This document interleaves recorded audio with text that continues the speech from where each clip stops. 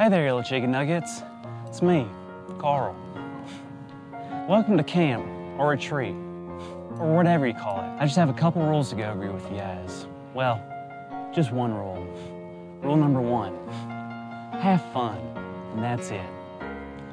Just having fun at camp. There are no rules.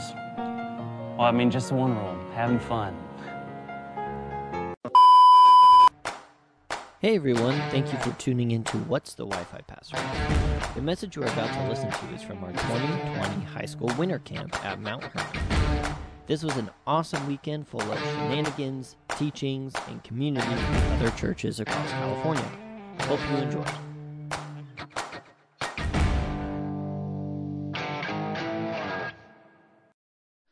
All right, Saturday morning. How's everybody feeling?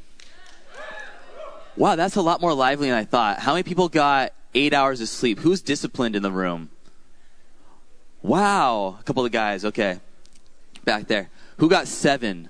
A good 7. 6? Okay. All right. Who collectively got 5 hours? 5? Oh man, you're hurting then. How about 4? Do you even remember if you got 4? 3? A couple people? 3? 2. Say it ain't so. Really? You're not even parents. What's the deal? 1 hour? Who's a straight up vampire and just stayed up all night, didn't sleep? You! What's wrong with you? How are you even here? That's crazy. Oh man. Hey, well, it's good to see you guys. My name is Riley. I'm one of the pastors at Calvary Monterey. Wow. Whoa. All right. Here we go. That wasn't a flex or anything. I was just saying who I am. And I get to lead our young adult group at Calvary Monterey. And so it's actually fun for me to be with high schoolers. It's been a long time since I've been at a high school camp. I'm 30 years old now. I'm an old guy. Whoa. And but it was at high school winter camp where God really got a hold of my heart when I was a junior in high school. And so it's always really great to be here at Mount Hermon, to be here at these camps. Just very thankful to be here. And I hope that you guys have a really great time this weekend, that you open up your hearts to the Lord, to each other, and that you have just a lot of fun. I know that we've been hearing no pranks and stuff, but when I was at high school winter camp, we had pillow fights. I'm talking just like play around pillow fights. I'm talking like people put wadded socks in their pillowcases and wham, just like would hit people. And it sounds bad, but it was really fun. So I hope that you guys ransack some cabins or something. Give your leaders something to discipline, okay? Don't make it too easy for them. I hope Josh doesn't call me out for saying that, but have some good old fun. I'm not going to be here tonight, so I can just say whatever. I'm out of here in a little bit, so let's take a moment to pray. But before we pray, get your Bibles out. We're in John 6 this morning. John 6. And if you want to put your finger on verse 35, we'll be there. Lord, thank you so much for this weekend. We believe, Lord, that you're here. I love that last song that we just sang. Just a real confession to you, Lord, that, man, if we've been making things about the wrong things, if we've had our focus in the wrong places, Lord, this is the time when we want to reprioritize your vision for our lives, for us. So we pray right now, Lord, that as we get into your word, after just a little bit of sleep and a little bit of food, that you would just speak to us, energize us. Give us, Lord, yourself. May we be people who are devoted to you, but also who love out of the love that you first have given to us. So we pray that you would have your way here. And it's in your name we pray. Amen. Amen. Have you guys ever been hungry? I'm sure you have been hungry. Have you ever been hungry but didn't know what you were hungry for? You ever have that moment where you're like, man, my stomach tells me I'm really hungry, but my mind is just very confused. You're like, am I even in the same body anymore? It feels very confusing. You ever had that moment when you actually find that thing that you're really hungry for and you eat it, how satisfying it is? Is it just me? Oh, okay, so some people here, you're just quiet this morning. I get it. Okay, that's cool. I'm 30 years old now, like I said. I feel like I've found in my life the food that my body always wants, no matter if I don't know what I want or what I do. I want always, even if my body's confused, I want a quesacado. You guys ever heard of a quesacado before? Nobody. Let me just blow your mind for a second, okay? You're going to go home. You're going to love this. You make a quesadilla, tortilla, cheese, tortilla, microwave, pull it out of the microwave, cut up an avocado. This is where it gets exciting. Slice up the avocado, put on one half of the quesadilla, fold the quesadilla, quesacado. It's like a taco, but it's a quesadilla. No meat, just quesadilla and avocado. And I'm always hungry for that. I could go for it right now. I just had breakfast, but I could definitely go for it right now. It is so good. I know my body always wants it. In this passage that we're about to read, Jesus sees that mankind, you and I, the people he was talking to at this time, they had an appetite for something. And they thought that they knew what they needed. But Jesus saw them and said, actually, I see something more deeper that you need. You don't even know what you truly need, but I see it. And I'm actually going to provide myself as the remedy for this thing that you need. I'm going to satisfy your appetite. And I'm just believing today that all of us have some kind of appetites in this room. You can use your imagination. I don't need to explain it to you. We're all hungry, not just for food, but for all kinds of things. And Jesus is here to speak to your heart today that he is the one who can actually satisfy not just the temporary fix for that hunger, that appetite that you have, but something that's deeper and more lasting that will truly satisfy you.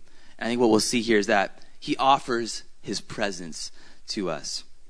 So, we are in John 6. We're going to be in John 6:35. But before we get to that verse, I got to tell you what we're jumping into.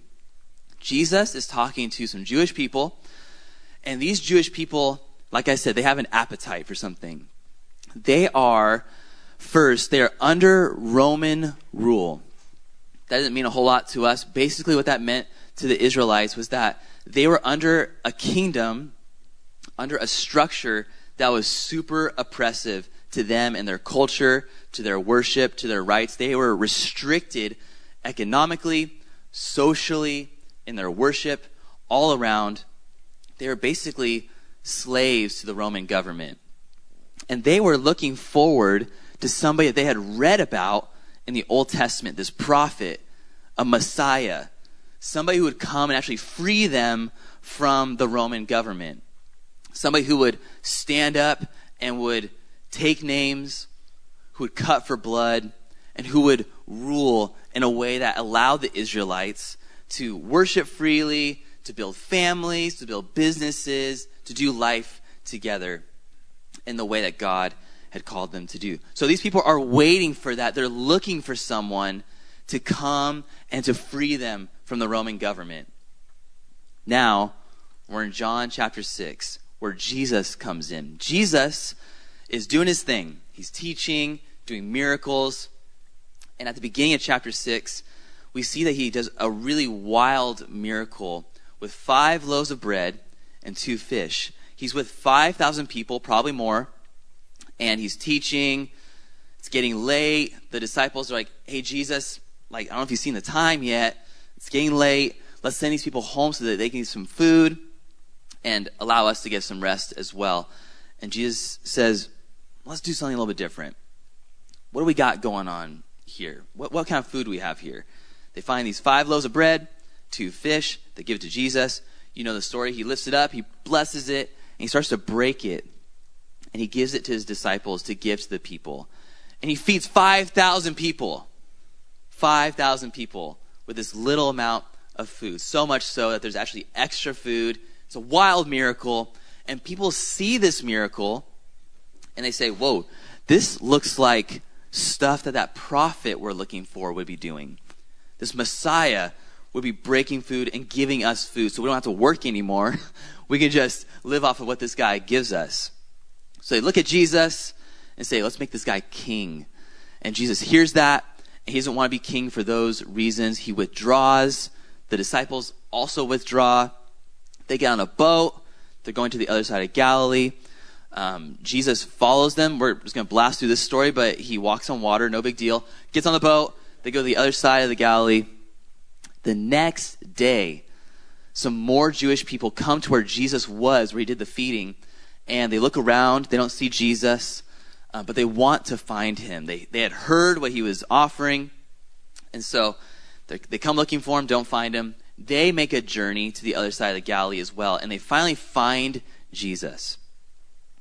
They find Jesus, and they're like, Jesus, what's happening? What are you doing today? You guys making some breakfast? Can we have some breakfast with you? Jesus says that you guys are looking for the wrong things. I know what kind of game you're trying to play here. You're not here just to listen to my teachings, to follow me. You just want another show. You just want another miracle. You just want something to prove that I'm going to be this kind of fabrication of what you think the Messiah should be like. So he's like, look, you guys are looking for the wrong things. You need to be looking for everlasting life. They say, well, that sounds great. Where do we find everlasting life? Jesus says, you need to believe in the one in whom the Father has sent. And they could tell that Jesus was speaking about himself. So they're like, well, Jesus, we'd like to believe you, that you're the one who God has sent, that you're the prophet, that you're the Messiah, but we need some more proof. We'd like for you to show us another sign. Something that we can look at and say, whoa, you really are the prophet. So what are you going to do? You know, we look back at the story of Moses with the Israelites, and God provided for them manna, this weird food from the ground. You want to do the same thing again today? And Jesus says, I'm not going to be doing that, but instead I'm going to offer you something better. I'm going to give you the bread of life. I am the bread of life. Now let's get to John 6:35. We're going to read verses 35 and onward. Jesus said to them, I am the bread of life. Whoever comes to me shall not hunger, and whoever believes in me shall never thirst. But I said to you that you have seen me, and yet do not believe. All that the Father gives me will come to me, and whoever comes to me I will never cast out. For I have come down from heaven, not to do my own will, but the will of him who sent me. And this is the will of him who sent me, that I should lose nothing of all that he has given me, but raise it up on the last day. For this is the will of my Father, that everyone who looks on the Son and believes in him should have eternal life, and I will raise him up on the last day. Good news, right? I want us to check out what Jesus is trying to say as he's saying that I am the bread of life. I believe he's saying a few things, 3 things in particular. The first thing is this. Jesus is saying, I can fill you. Write that down. Jesus says, I can fill you. I can fill you. John 6:35, whoever comes to me shall not hunger. Whoever believes in me shall never thirst. Back in the Old Testament, there's a moment in Israel's history where the Israelites were enslaved, much like the people at this time when they're talking to Jesus were enslaved. They were enslaved to the people of Egypt. But Egypt was way more oppressive. The Israelites under Egyptian rule were straight up slaves. Treated horribly, beaten. They were forced to starve. It was really, really bad. But God saw them and chose to deliver them through, oh my gosh. There we go. Just the first little letter. Moses. Moses delivered the Israelite people from Egypt through all these plagues. You guys know the stories. They're led out from Egypt, into the wilderness. Now, the wilderness was great for some reasons, was difficult for other reasons. It was great because the Israelites were not under Egyptian rule anymore. It was tough because there was no grocery stores. There was no way to get food. These people were hungry, and they started complaining, and God saw them and their need for food and said, look, I'm going to provide for you this food from heaven. It's going to grow up from the earth. It's called manna, this word that means, what is it? God provided this weird miracle bread food that satisfied the needs of the people as they were hungry. But that manna, if you guys are familiar with the story, there's a catch to it. That manna would appear in the morning. People could harvest it. They could eat it for 24 hours.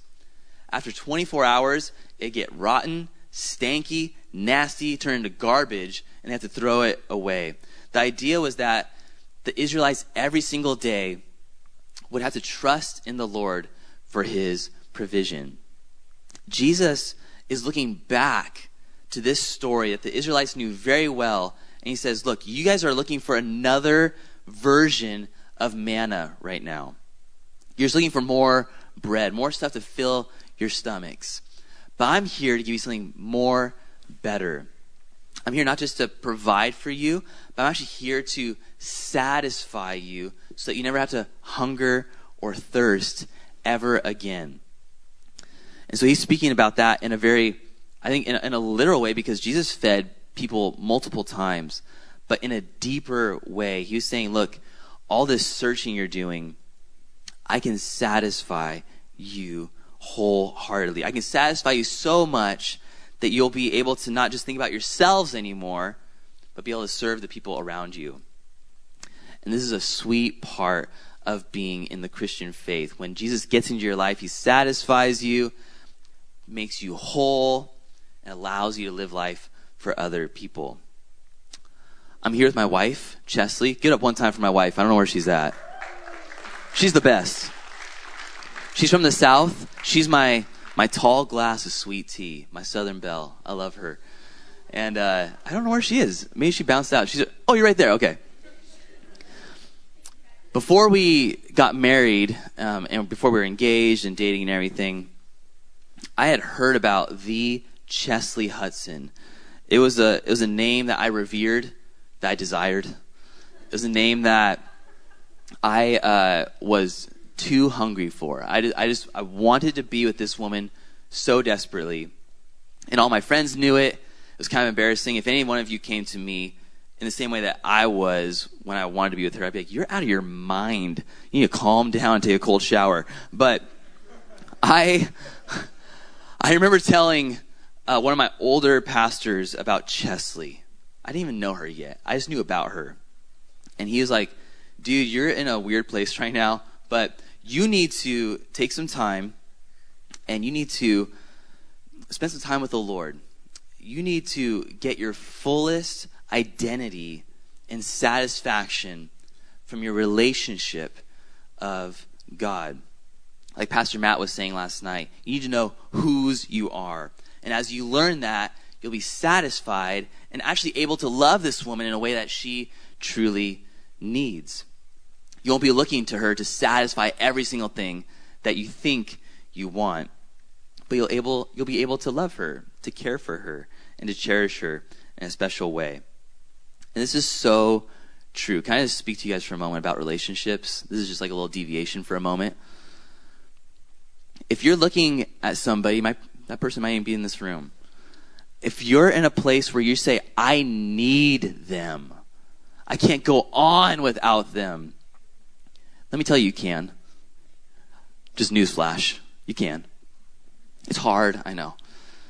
There may be no one else like them in the whole world, but trust me, you'll be okay. You truly need to find your fulfillment in your relationship with God. Those desires for affirmation, those desires to be told that you're beautiful, that you're wanted, that you're attractive, that you're needed, that you're desired. God gives that all to you in a way that no other person can or even should even attempt to do. He says, I love you, I care for you. And those hungers, those appetites that you have, I can satisfy them, not in a temporary kind of way, but in a way that lasts. Whoever comes to me, whoever shall never hunger, shall never thirst. The bottom line here is that Jesus is offering contentment. He's offering contentment. So Jesus is saying, I can fill you. He's also saying, the hunt is over. The hunt is over. John 6:37. All that the Father gives me will come to me, and whoever comes to me, I will never cast out. The ancient Jews, when they were looking for this manna, they had this ritual every single day where they had to wake up and go outside and hope to find manna. Every single day was an act of trust, an act of faith to see, man, is God going to provide again? Is manna going to be there again? So they had to go out, I'm sure with fingers crossed and their eyes closed, they'd look out and they'd find some manna. But they had to hunt for it every single day. Jesus is suggesting to the Israelites that he's talking to at this moment that they don't need to hunt anymore. They don't need to go outside looking for satisfaction. They don't need to go anywhere to look to be filled or to be full ever again. They can go to one place at every single moment of the day. They can come to Jesus. They can come to Jesus. The hunt is over. You know exactly where to go. You can go to the feet of Jesus. And one of my favorite things that Jesus says here is that he will never cast you out. There's nothing you can do. There's nothing you can say. There's nothing that will ever cause Jesus to push you out from his presence. Getting pushed out is the worst. It is the worst. I used to work at Embassy Suites, good old hotel.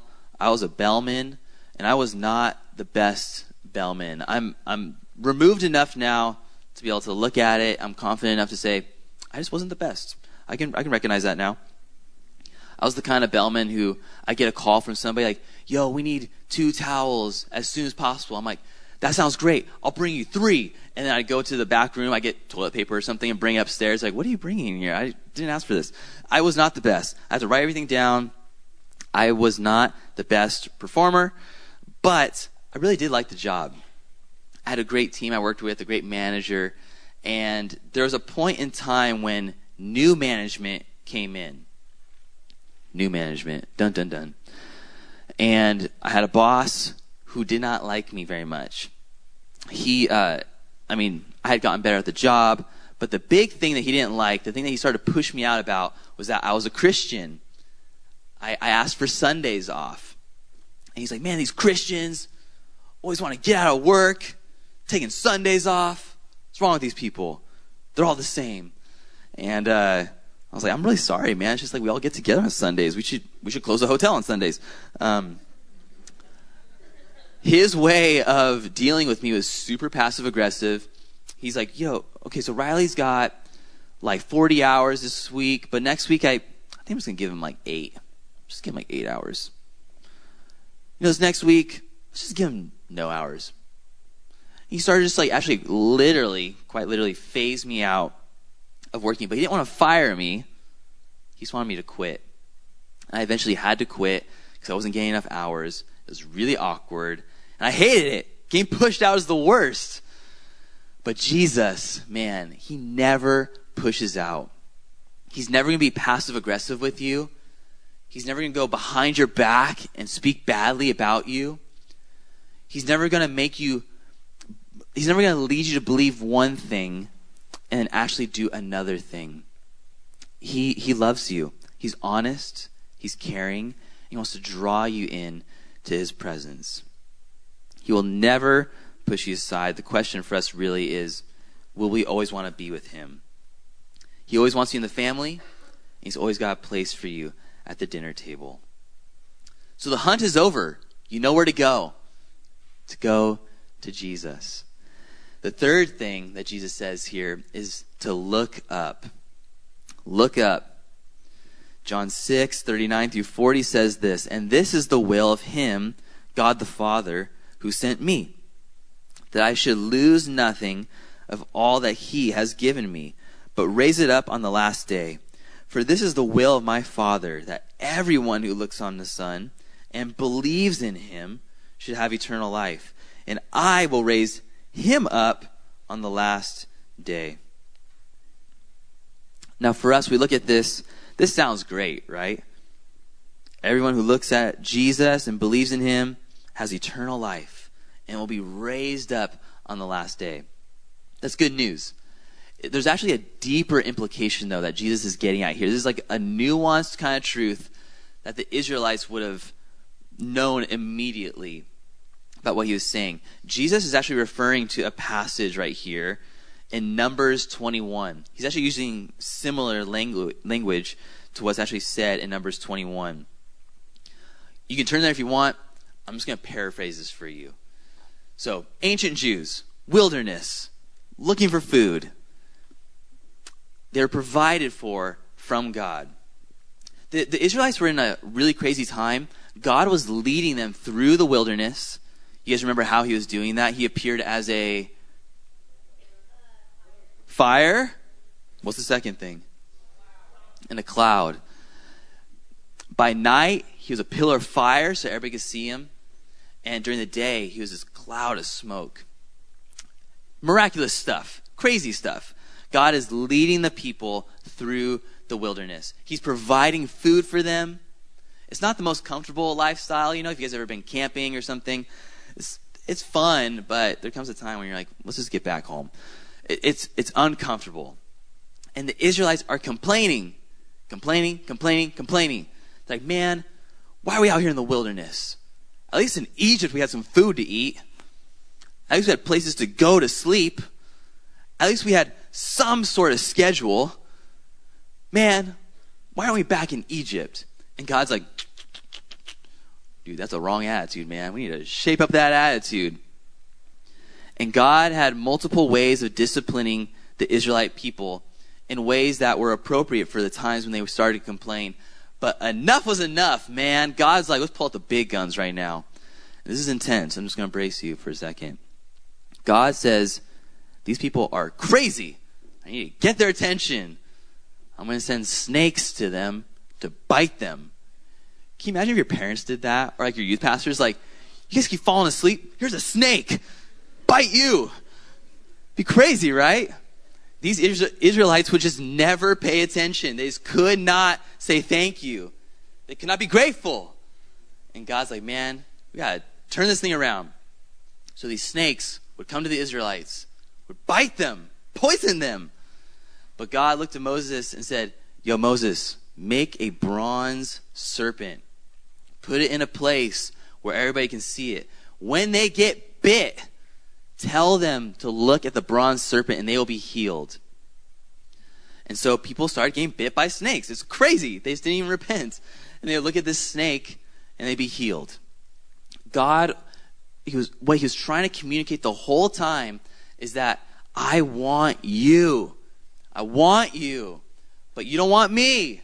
So I'm going to discipline you into relationship with me because I know what's best for you. You need to live a life of thankfulness, of gratitude, and I will bring you joy. And Jesus is saying here, look, you guys may be looking back to that story and hoping for another example like that. You want somebody who's going to heal you, who's going to feed you, who's going to take care of you. And I want to do those things. But I want to do something even deeper than that. Those ancient Israelites, they had a sickness from those serpents. But you, and they as well, have a deeper sickness, a deeper brokenness that needs fixing. You got a sin problem. Not just a sin problem, you got a death problem. Jesus is saying, I don't want to just heal sick people and bring them to health. I want to take dead people and make them alive. He says, I'm going to be that serpent on the tree. Look to me. You all need to look to me. You all need to be brought back to life. Jesus is trying to reveal to them a deep, uncomfortable truth that they didn't need just food. They didn't just need Medicare. They didn't just need a new government. They didn't need someone who was just going to try to organize all these things to satisfy their lives. They needed a Savior who's going to take dead people back to life, promise eternity with him, and provide a way of living life that through no matter what situation you go through, that you can say thank you, that you can say praise God, and you can say, I love you, brother and sister. He's bringing a new kingdom, a kingdom unlike the people wanted, but that they truly and desperately needed. So Jesus says, just look up. Just look up. In closing, I've got 2 points. I think that our response to this can be a few things, but I just want to say 2. Here's what Jesus is saying. Come to the table. Come to the table. He's just inviting you into relationship with him. I really like the way Charles Spurgeon talks about coming to faith. He says it like this. Faith in Christ is simply and truly described as coming to him. It is not an acrobatic feat. It is simply a coming to Christ. It's not an exercise of profound mental faculties. It is coming to Christ. I hope you know that today. I hope this can be something that you kind of take into the rest of the weekend with you. That approaching Jesus isn't some specific prayer. It's not some book that you read. It's not something that your counselor or your leader tells you. Faith is simply coming to God. Simply coming to God. I know you're probably like, where is he? I don't know where to go. I'm not talking about just literally walking to God. I'm saying, man, you can take a moment right now to close your eyes and just to, in your heart, to say, God, I need you. I'm coming to you. That's it. We all make it so complicated. It is so simple. He's made it so easy and desirable for you. He wants to give you life. He says, just come. Just come. That's it. Just come. So just come to the table.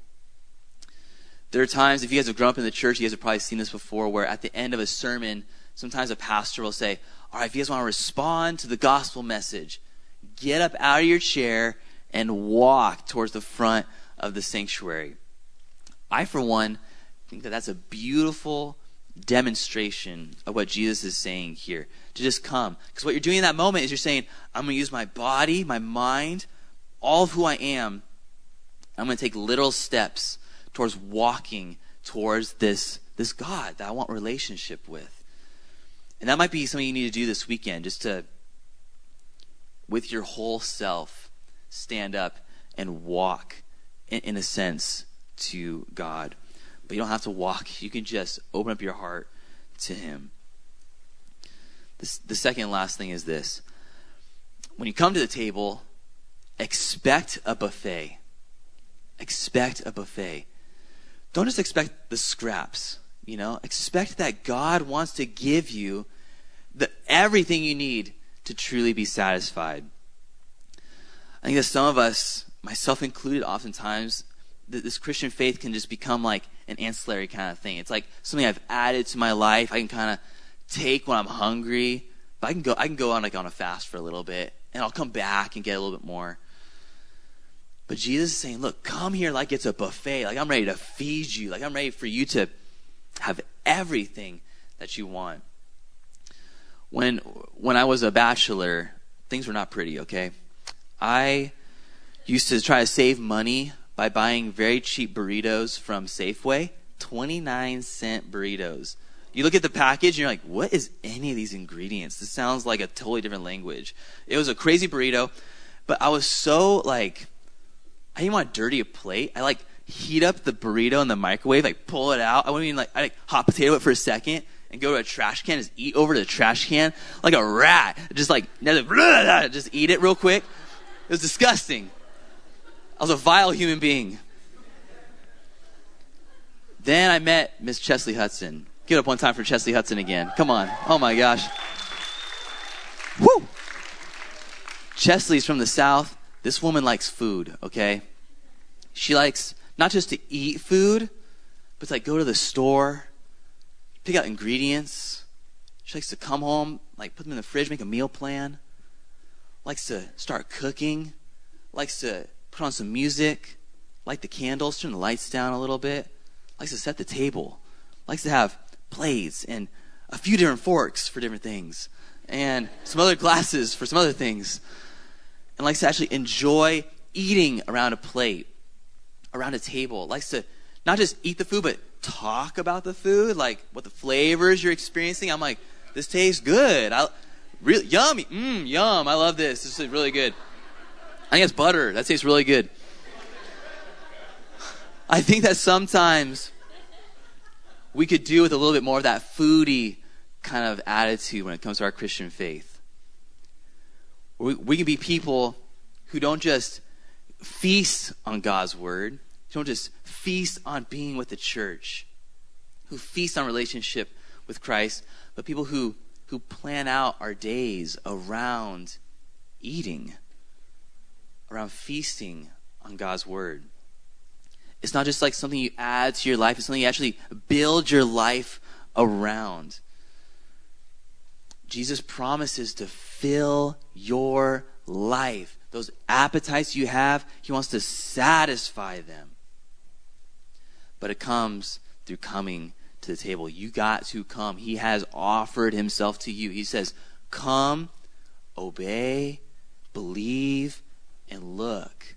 I'm here for you. Just turn your head. That's all it is. Just walk in the room. I recently went to a concert in Santa Cruz. It's actually pretty close to here. It's at the Catalyst. Last weekend, Chesley got me a ticket to go see a band that I've loved for a long time. It's a band called Black Flag. It's an old punk band. And, okay, some punks in the room. I like it. I have their logo tattooed on my leg. It's a little extreme. I got one ticket because nobody's trying to go see that concert with me. It's like, just get out of the house and just go do it. So I went, and I had a great time. But before I went, I actually got in touch with the drummer. It's a long story. And he's like, hey, dude, when you get to the venue, text me. I was like, oh, okay, cool. So I got to the venue. The first band played. He's like, yo, are you here? I was like, yeah, I'm here. He's like, come to the merch table. So I come to the merch table. I see him. Super cool guy. Super cool. He's like, dude, let me get you a shirt. I'm like, okay, cool. He's like, okay, cool. Let's take you backstage. I'm going to introduce you to the band. And we get to the barrier, like where the security guards are at. They're just like, yo, this guy can't come in. He doesn't have a tag. And the drummer's like, yo, he's with me. Check out my tag. He's with me. And he starts to raise the thing, and the guard's like, okay, cool, he's good. And so I walk through, and I go to this really crappy green room, and one of the guys in the band is one of my favorite skateboarders, Mike Vallely. Like, all my dreams are coming true right now. These are not dreams of yours. I realize that. I'm just really excited. So, anyways, I got to meet Mike Vallely. He's like all bobbing, and he's trying to get warmed up for the show. And I was like, hey, what's up, Mike? How you doing? He's like, doing okay. That was it. I was like, that's all I need, man. That's all I need. That was a great interaction. They like hang out with me for a minute. He introduces me to everybody. He's like, okay, cool. Like, I need to get warmed up, so let me take you outside real quick. He takes me outside, the drummer, and he looks at me. He's like, dude, I gotta just tell you for a second. Like, this stuff you post on Instagram, I just love it. It's so encouraging to me. I'm like, what is happening right now? This guy is taking a moment before he goes on stage, just like affirm me and my giftings and like who I am as a man. I was like, I haven't done anything for you. This is crazy. He's like, oh, dude, I gotta go. He's like, hey, let me take you up to the balcony real quick. I go to the balcony. You gotta have the special pass. And he's like, oh man, you don't have a pass. Okay. He like rips off the little tag on his wrist, just pulls it off and gives it to me. He's like, here, after the show, show this to the guards. They'll let you backstage. We'll hang out afterwards. And my mind is just blown at this point. I'm like, I haven't done a thing for you. Nothing. But you're just giving me all these things. You're really making this way more than a concert. This is more than I could have ever expected. It sounds crazy, right? Think about like your favorite artist doing that for you. That is what Jesus is doing for you in a way deeper way than any band, any artist could ever do for you. That stuff, I would have never expected all that. And I think that some of us don't even have the imagination for what God could truly do in our lives. But Jesus has such a big vision for every single one of you. You may not realize it yet, but as you meet with him, just go to the merch table. Just show up. He wants to lead you through a path so you can see your fullest potential, so you can see the life that he has created for you. He has a life full of purpose and wonder, some hardship, but so much fulfillment. But sometimes I think that we get so caught up with what we want. We just want to go to the concert. We hope that more would happen, but we have no connection. Jesus wants to get into your life. This weekend is a chance for you to break away from everything and to look to Christ and say, I want to go on the ride with you. Wherever you lead, I want to go because I believe that you have great plans for me.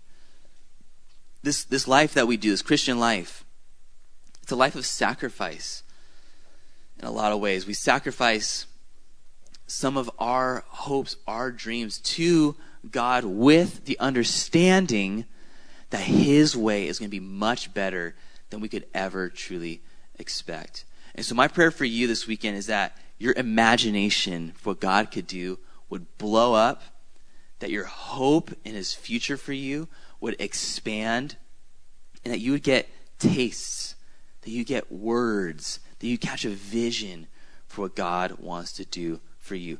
Just come to the table, look, and believe. Calvary Monterey's youth ministries meet on Tuesday nights at 6:30 p.m. at Calvary Monterey. Both middle school and high school students are welcome. Come on out. You belong here. And I promise, we don't bite.